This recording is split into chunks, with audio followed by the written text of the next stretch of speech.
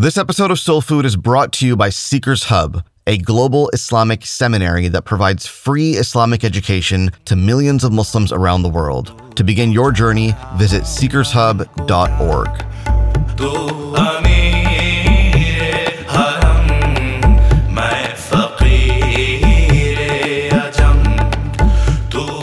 Bismillah walhamdulillah wassalatu wassalamu ala rasulillah. They say just as our bodies need nourishment to survive, our souls need to be nourished as well. But the question is, how often do we feed our souls? Welcome to Soul Food, a podcast about spiritual refinement. My name is Amjad Tarsin, and I invite you to embark with me on this journey inward to work on our souls.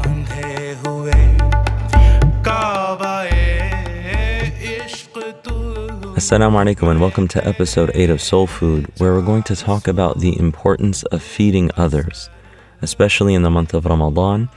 And this Ramadan, this season of Soul Food, we're going through Sheikh Hassan Mashat's book regarding the spiritual works of Ramadan. So we're continuing through this blessed book by a blessed scholar. May Allah subhanahu wa ta'ala have mercy on him. In this episode, we're going to cover the reward of feeding a fasting person. We're going to talk about what it means to shake hands with the angel Gabriel, alayhi salam. And we're going to talk about using a toothstick, a siwak, while fasting. The reward of the fasting person. So the beloved Prophet sallallahu alaihi wasallam, he said, whoever feeds a fasting person will have the same reward as him without taking anything away from the reward of the fasting person. So if you feed a fasting person and then you are given the reward of that person's fast without in any way diminishing their reward. So it's almost like a multiplication of the reward rather than splitting the reward between one another. And I want to reiterate, when we're talking about feeding people, I really want to talk about the importance of inviting new Muslims and converts, and maybe even people who are interested in learning about Islam, for iftar, and people who generally don't have family or community support, to invite them over for Ramadan, or at the very least to break fast with them, because one of the things that is extremely important, and we see this from the companions of the Prophet, peace and blessings be upon him, is that they never like to eat alone. That eating alone is not spiritually nor emotionally healthy. So when someone is a new Muslim or does not have family support or community support, make sure to look out for them and invite them. And you don't necessarily have to invite them every single day, but think about them and reach out. There's another beautiful hadith, really, really profound, in which the Prophet ﷺ said, whoever feeds a fasting person will be given forgiveness for his sins. His neck will be freed from the fire, which basically means, you're given expiation. And he will be given the reward of the fasting person without anything taken away from the one fasting. So then the companion said, O Messenger of God, not all of us have enough to feed a fasting person with. Some of us are poor. We don't even have a whole lot of food to provide an entire meal for someone who's fasting. So then the Messenger replied, sallallahu alaihi wasallam, saying, God gives this reward to someone who feeds a fasting person a sip of milk, or a date, or a gulp of water, or even a gulp of water. And whoever feeds a fasting person a meal, so that's the reward for breaking a person's fast, for just giving them that initial food so that they can break their fast. He goes on to say, and whoever feeds a fasting person a meal, God will grant him to drink from my basin, from my hawd. On the day of resurrection, the Prophet, peace and blessings be upon him, will have this entire basin filled with water from one of the rivers of paradise called Al-Kawthar. And he will give people from his ummah, the believers, water to drink from that river. He said, whoever feeds a fasting person a meal, God will grant him or her to drink from my basin, after which he will never thirst again until he or she enters paradise. This is narrated by Imam al-Bayhaqi. So if you give someone even just a date or a sip of water or a sip of milk, then you will be granted that reward, and you will be given forgiveness, and you will be granted a release from the fire, And if you feed the fasting person a meal, an entire meal, then you will drink, inshallah, from the basin of the Prophet, peace and blessings be upon him, a blessed drink that after which you will never feel thirsty again. And in the people of paradise, they don't feel thirst. They don't feel that kind of discomforting thirst that we experience in this world. And it's amazing here in this hadith how the Prophet ﷺ, he mentions a particular kind of reward, and then his companions, some of the greatest of humanity in history, the greatest generation of believers, that they were too poor to even provide someone with a meal. So they said, "Oh, Messenger of God, some of us don't even have enough food and money to feed someone a meal." And then the Prophet ﷺ, he expands that blessing. And he says, no, you can get that reward even if it's a sip of water or one date or a gulp of milk. And if you're able to feed even more than that, an entire meal, then the reward continues to grow. And the beauty in this deen and the beauty of Islam is that there's room for everyone to do good, is that it's not limiting the good that people can do. And scholars also say, and Imam Hassan Mashat, he says in this book, that the way to be a good host, the way to be generous and gracious, if you are feeding someone, is to greet them at the door, is to bring the food to them. So particularly in traditional societies, they would put out the food on the floor and bring the food to the guest. But even if it's at a dinner table, there's no harm in that. And then he says, walk them to the door when leaving. That if you do those three things, that you greet them at the door, you bring the food to them, or even if you're eating at a dinner table, you can fill their plate for them, or you can serve them, or you can give them juice or water, whatever you have, and then walk them to the door when leaving. And this is taken from a story of Prophet Ibrahim alayhi salam in the Quran, when the angels came to visit him, and he greeted them, and he brought them some cow meat, and then he greeted them when they left.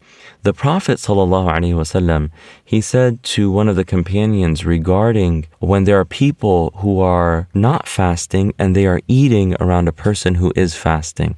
Once again, it shows a different kind of reward. He said the angels continue praying for the fasting person when there are people eating in their presence until they finish their food.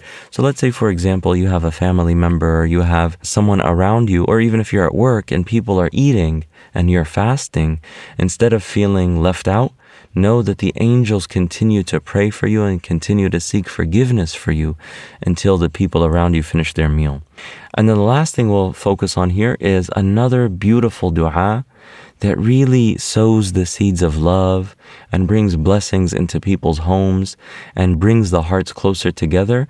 And that is a dua of the Prophet ﷺ that he said when a host would feed him. So the Prophet ﷺ, he said when visiting the house of Sa'd ibn Ubadah, may God be well pleased with him, and Sa'd ibn Ubadah, he brought the Prophet ﷺ bread and oil. And after the Prophet ﷺ ate, he said, أَكَلَ طَعَامُكُمْ أَفْطَرَ عَنْكُمُ الصَّائِمُونَ. May fasting people break their fast at your home. وَأَكَلَ طَعَامُكُمُ الْأَبْرَارِ. And may righteous people eat your food. وَصَلَّتْ عَلَيْكُمُ الْمَلَائِكَةِ. And may the angels pray for you and seek forgiveness for you. So it's a beautiful dua. May fasting people break their fast at your home. In other words, your home is a place of generosity and it brings good people. And may righteous people eat your food, another affirmation of that. And may the angels pray for you. And it's a beautiful dua. And just making dua for the person who ever shows you good.